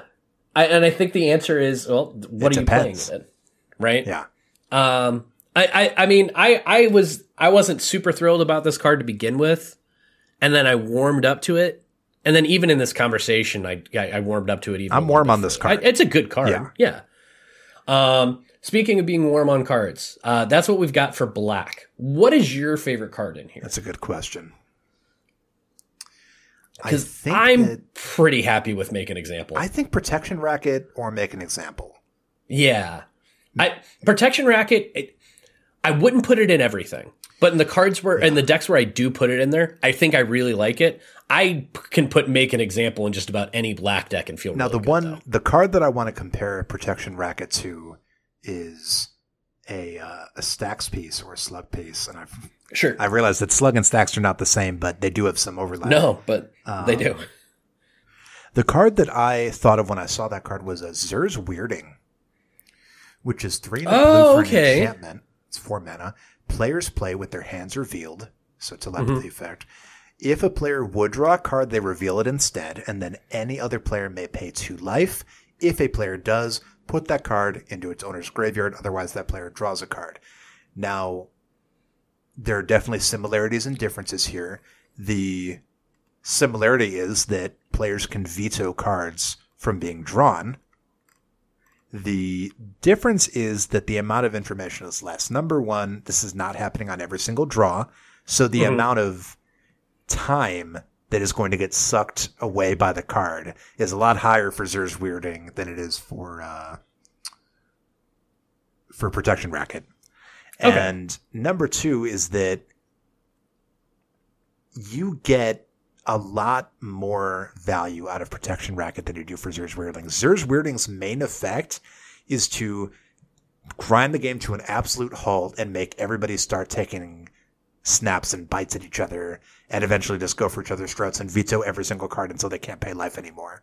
Right. Protection Racket is a much more one-sided card that, again, is a lot less about locking somebody out and a lot more about seeing what can happen when you allow your opponents to make those vetoes or allow you to draw a card or what have you. I think that they're similar, but they're different. What do you think about that? I mean, Protection Racket is fair. Yeah. That's where I would go it's with fair. Like, Protection Racket is fair. It is a fair card. It's 3 mana for an enchantment that says at my upkeep, so it has to come back, but I don't know that this is getting removed unless everybody's life is basically at like 2. That says, hey, look at this card. Discuss amongst yourselves whether it's worth it for it to be removed by paying life equal to its mana cost. And that's it. They're making those decisions. Yeah, and I'm fine with that. Again, I'm leaning into Protection Racket. Okay. There's weird link. So you prefer Make an Example, though? Yeah, I think I prefer Make an Example because I don't know a deck where I wouldn't want to run it. Yeah, you know what I mean? The interesting thing about Make an Example is that if it read each opponent, or for each opponent, choose a creature, that player sacrifices that creature, it's always going to do at least that much. If there's one creature that each opponent has that you need to get rid of, you'll get rid of it, even if they keep everything else. But more than likely, you're able to get more than that. I think my new reason for is a card good or is a card worth including is if I compare it to the standard. Yeah. The gold standard of that type of effect in that color, are there times where I would prefer to cast it instead of the gold standard? Mm-hmm. Toxic Deluge is the gold standard as far as black removal or board wipe cards. Yeah, this is not really in the same. I don't know if I would. I mean, it is kind of a board wipe, right? It's very similar. But hear me out. Yeah, it's Toxic Deluge is board wipe. Yeah. This is. It's almost targeted removal without choosing the targets. Kind of, yeah. But I'm never going to be hurt by this. Right. So there are times where I need to I need to get rid of a bunch of stuff. But if I Toxic Deluge, I'm actually going to be setting myself back a lot. This will never set me back. So I think I the like asymmetric effect enough. is very powerful here. Yep. Yeah. It's very good. Okay, cool. Let's move on to red. And I think that's what we're going to finish our part 1 episode with. Yeah. Because it'll be more than half the cards. However, when we move on to the multicolored cards, those are all the commanders. It's all the commanders, and man, there's a lot of words. Talking a lot about those. Lot of words. Yeah. So let's go ahead and do red and start with Audacious Swap. 3 and a red for an instant. Casualty 2. As you cast this spell, you may sacrifice a creature with power 2 or greater. When you do, copy this spell, and you may choose a new target for the copy. The owner of target non-enchantment permanent shuffles it into their library, then exiles the top card of their library. If it's a land card, they put it onto the battlefield. Otherwise, they may cast it without paying its mana cost. It's a new take on Chaos Warp. This is a crazy take on Chaos Warp. It's pretty great. Because here, they are going to get to do something cool. Yes. Unless Chaos Warp, where it must be a permanent, and if it's a land, it's blah, and if it's an instant sorcery, they're screwed. This will always hit something. Yeah. Like, okay. The worst case of anything. Well, I mean, heck, maybe, but I'm fine with that. If I'm removing something scary and it turns into a land, cool. If you're the person this is cast on, I guess you just don't want to hit like a counter spell. Like you don't want to hit an instant. Yeah, that way. And go, all right, okay, that's not very good. You don't want to hit, a counter spell or anything that requires interaction. That would suck. But that's better than not getting any instants ever. Yeah. This is good. Let's compare this to Chaos Warp, because Chaos Warp it's 2 in a red, right? And this is 3 in a red. Mm-hmm. But this one also lets you copy the spell if you sacrifice a creature power 2 by sacrificing a power. Yeah. So Chaos Warp, shuffle a permanent into the deck, reveal the top card if it's a permanent, and put it into play. Right. Audacious Swap, shuffle a Audacious Swap, shuffle possibly 2 non-enchantment permanents. So a little bit more limited on the targets. Yeah, that's the other thing. It can't hit enchantments because it's red. Right. But and you're definitely getting it. Right? Yeah, it can. You whatever you reveal, you have the ability to do it. Now, whether or not you have a viable target, that's the other thing is Chaos Warp. Good use case. I use it this way all the time. I hit my own thing, usually a token, and see what I roll. I think that's also viable here. Yeah, it is good. I like Audacious Swap. I also like the fact that if you copy it, you're casting them separately, so then you're shuffling twice. So you're not going to reveal the same card on. If somebody gets burned on a counterspell on the first one, well, I guess if they got burned on the counterspell, they could counter the second whatever. The point is that you're not going to get burned twice by the same reveal unless you have really, really, really, really bad shuffling luck. So overall, I like the card. It's pretty interesting. Yeah, I mean, this is shuffling something into an opponent's library.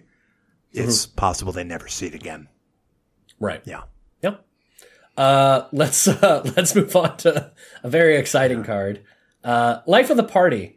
Talk to me about this one, Alex. Life of the Party for 3 and a red. That's 4 mana for a creature elemental.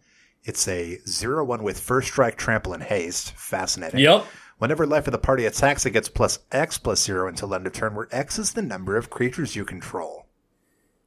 Token decks love it.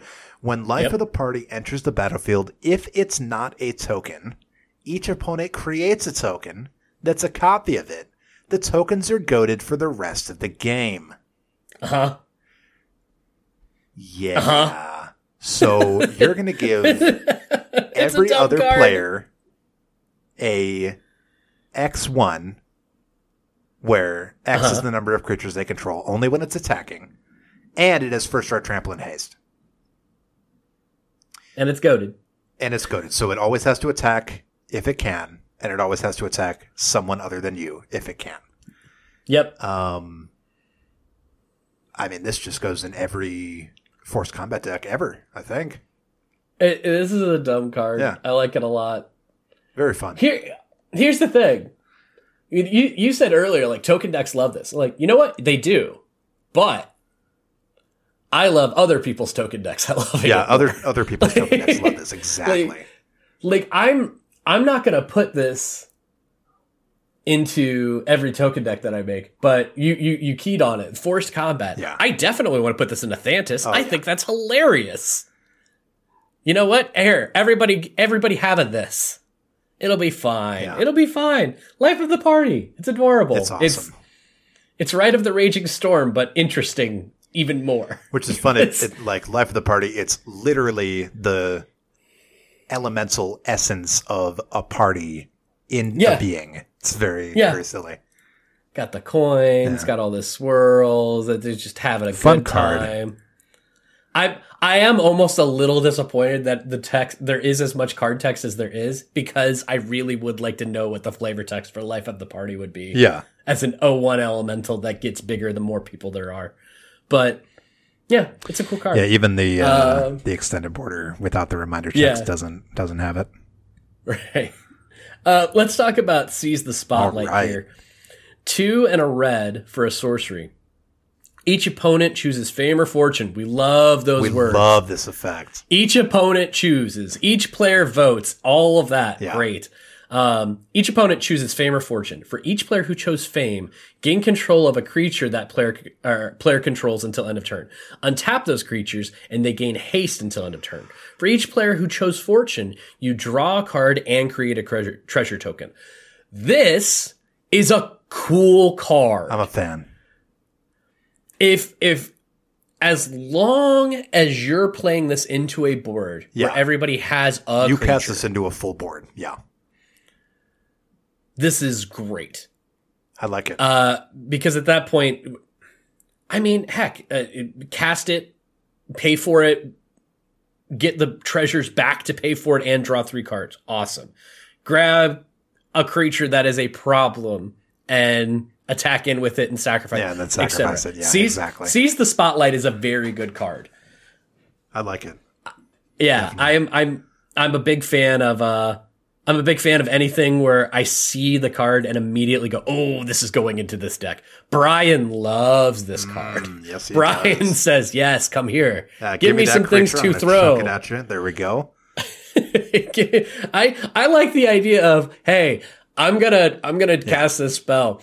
I need you to pick fortune so I can get the treasure token to pay for Brian to throw this creature at this guy. It's really funny. Like, you do it on Brian, you're just gonna draw 3 cards and get 3 treasures because no one's gonna want to give you anything. Yeah.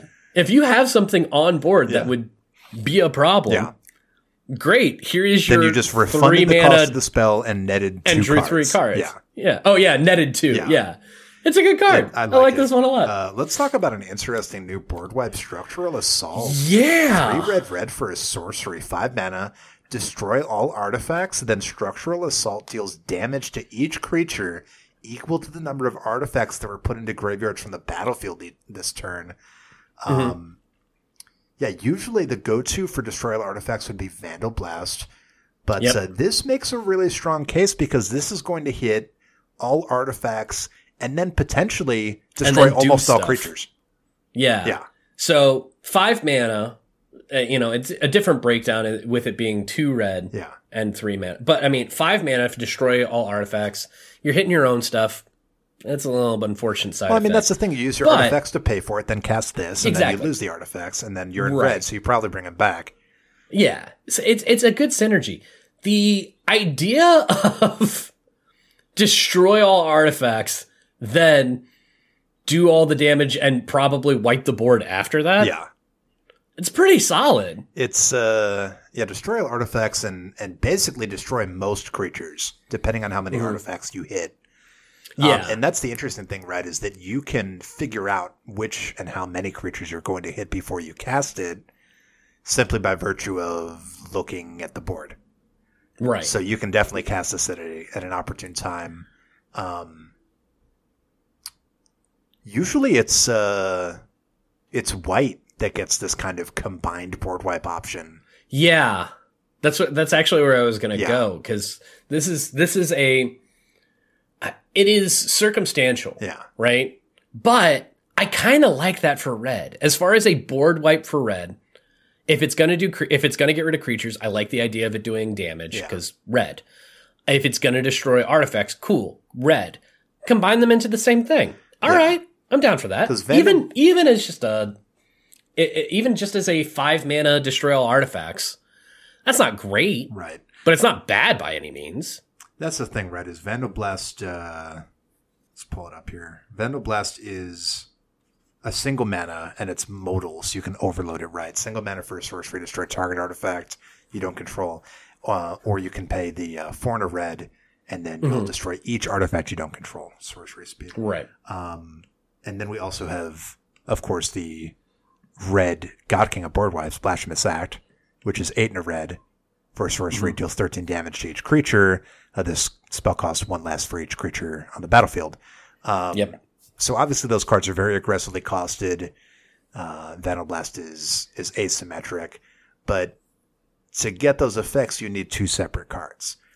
Right. I don't think red has too many effects that are going to do specifically destroy all artifacts and then blow up a bunch of creatures. Right.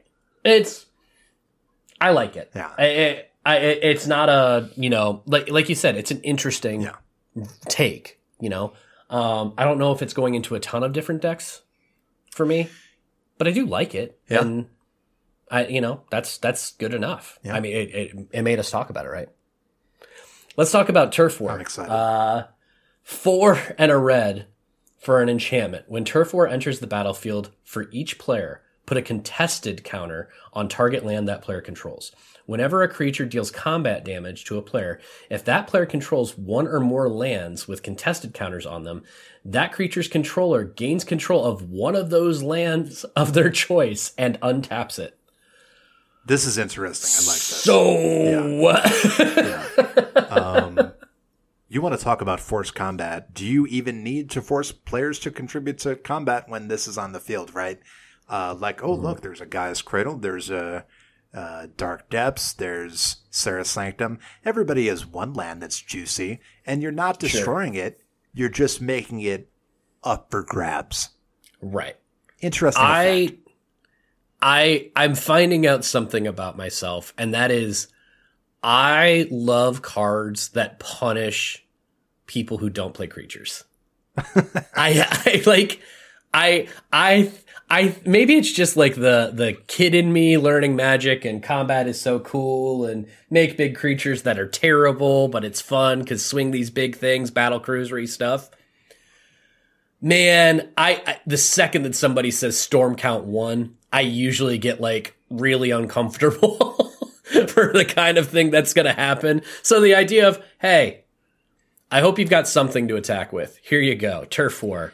We're going to be exchanging some lands. Yeah. Let's go. Even the idea of like, hey, I'm going to put this on mine. I'm going to hit you with a 1/1 to gain the extra land. Yeah. You can take it back on the next turn. We'll just keep swapping some lands back. That's the other interesting thing, Red, is that the trigger is whenever a creature deals combat damage to a player. So if you deal combat damage to the same player with 3 creatures, you'll gain control of 3 contested lands. Mm-hmm. Yeah. And I think that this is another one that would be really nice to start copying and or blinking.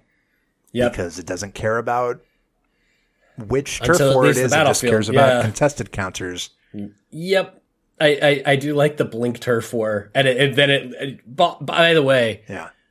The amount of humor that they've put into this set as far as like, no, this is exactly what this is, right. And this is exactly how it'll work. This is a turf war. If you hit somebody, you take their land. You get to take their turf. This is great. Of Coveted Jewel. Yeah. I dig that. Turf war is a very cool card. Let's move on to what I never thought I would ever say before. A fair Praetor. Let's look at the cool Praetor. Yeah. This is a fun card. Heretic Praetor, 3 red, 5 mana for a legendary creature, 5 Rexian Praetor. It's a 4/4 with haste. At the beginning of your upkeep, exile the top card of your library. You may play it this turn. At the beginning of each opponent's upkeep, the next time they would draw a card this turn, instead they exile the top card of their library. They may play it this turn. This forcibly turns every player's normal card draw on their draw step into impulse draw.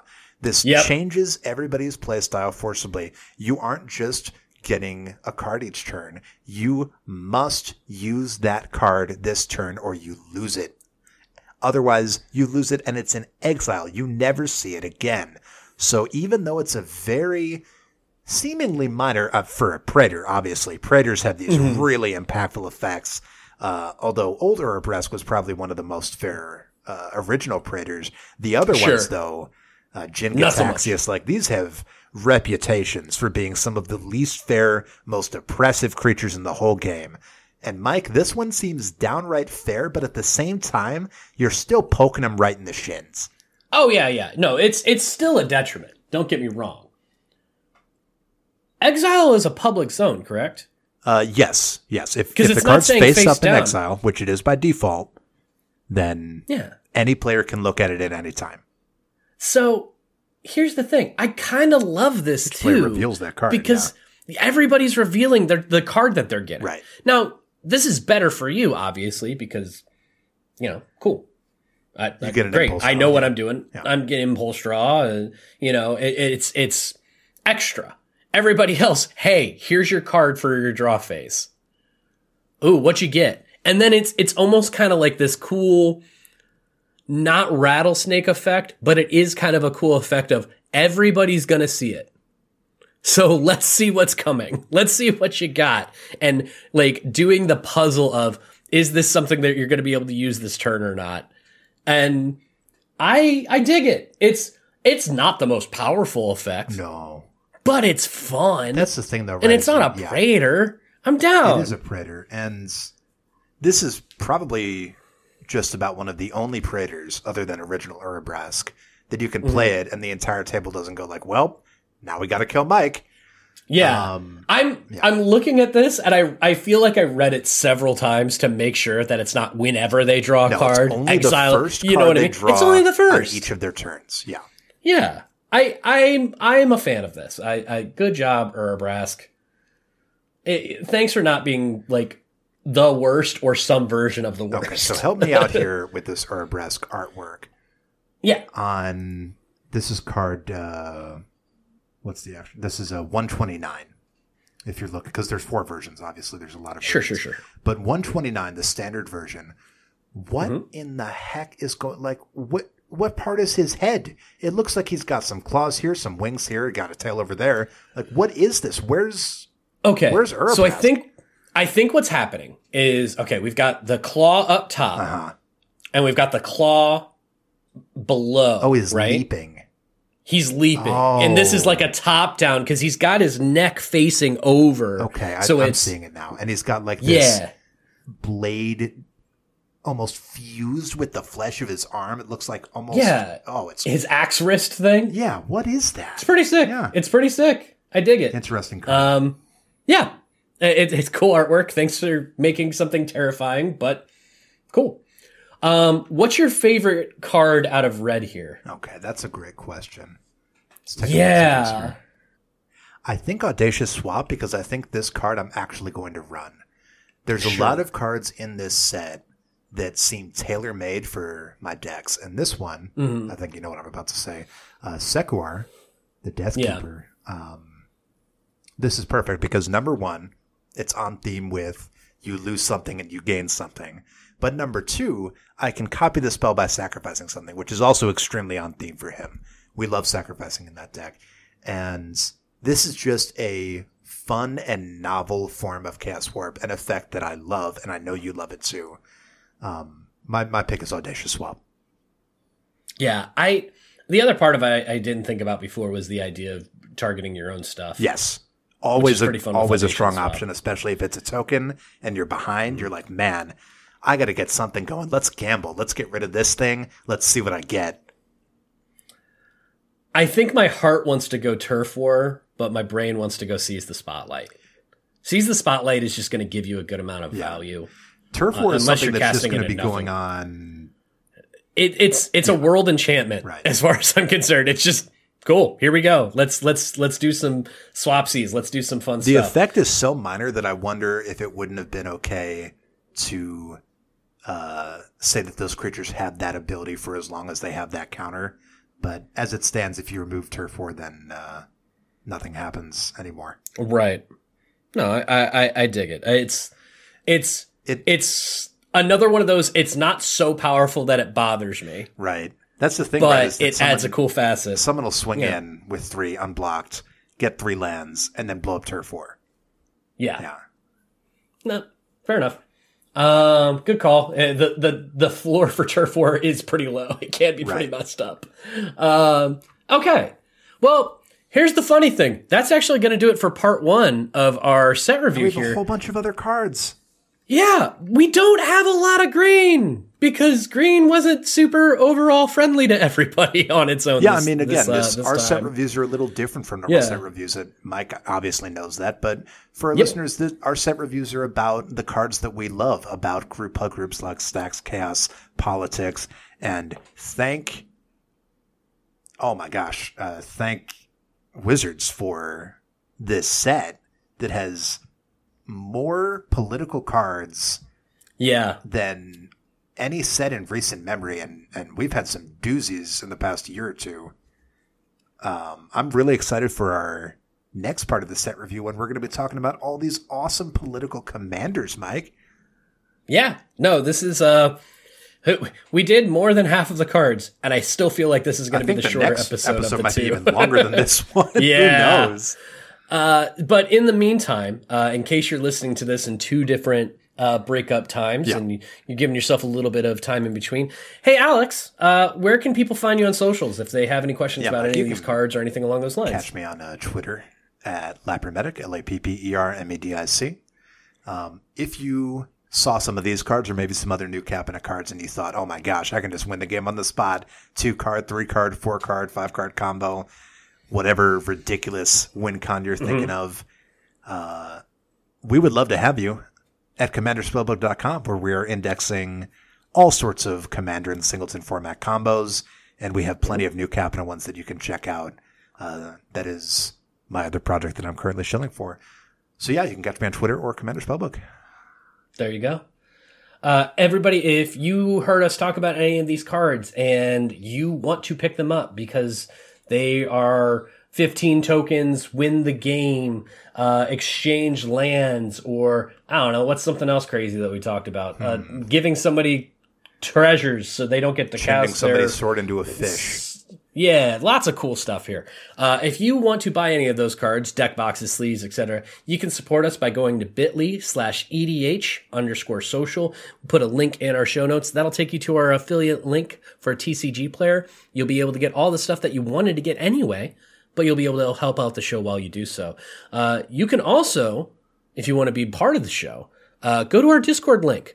Join our Discord. There you're going to be able to see all of us react to the spoilers as they're being revealed, talk about cool decks. How do we turn this deck that I have into a group hug deck, stuff like that. We're interacting with our Discord as much as we possibly can, and it's a good time in there. Yeah, that's the thing, right? Like, I'm in a lot of Magic servers, Discord servers. I'm sure people are in at least one Magic community, whether that's on Twitter, Instagram, TikTok, Discord, Slack, wherever you go to see spoilers. Yeah. You're probably talking about spoilers, and you're seeing these fun political cards, group hug cards that you love in your heart because you know that you can have more people at the table, have more fun, and enjoy the game of EDH. But other people don't share your excitement. Join us. Yeah. That's what we do. Yeah. Or you see somebody talking about those cards and those reveals, and they say, this card's junk. Come to our Discord so we can help you out with that debate. Yeah. We can help you show them. Tenuous Truce is crap. Oh, my friend. Let me tell you how wrong you are. It. You can also go there to talk to our honorable judge, Alex, ask a question if you've got some judge questions. You can also follow us on Twitter at EDH_social or email us at thesocialcontractedh@gmail.com. We'll be back really, really soon with the second half of this set review. Stay tuned for we're going to go into all of the colors and colorless. So, talk to you soon.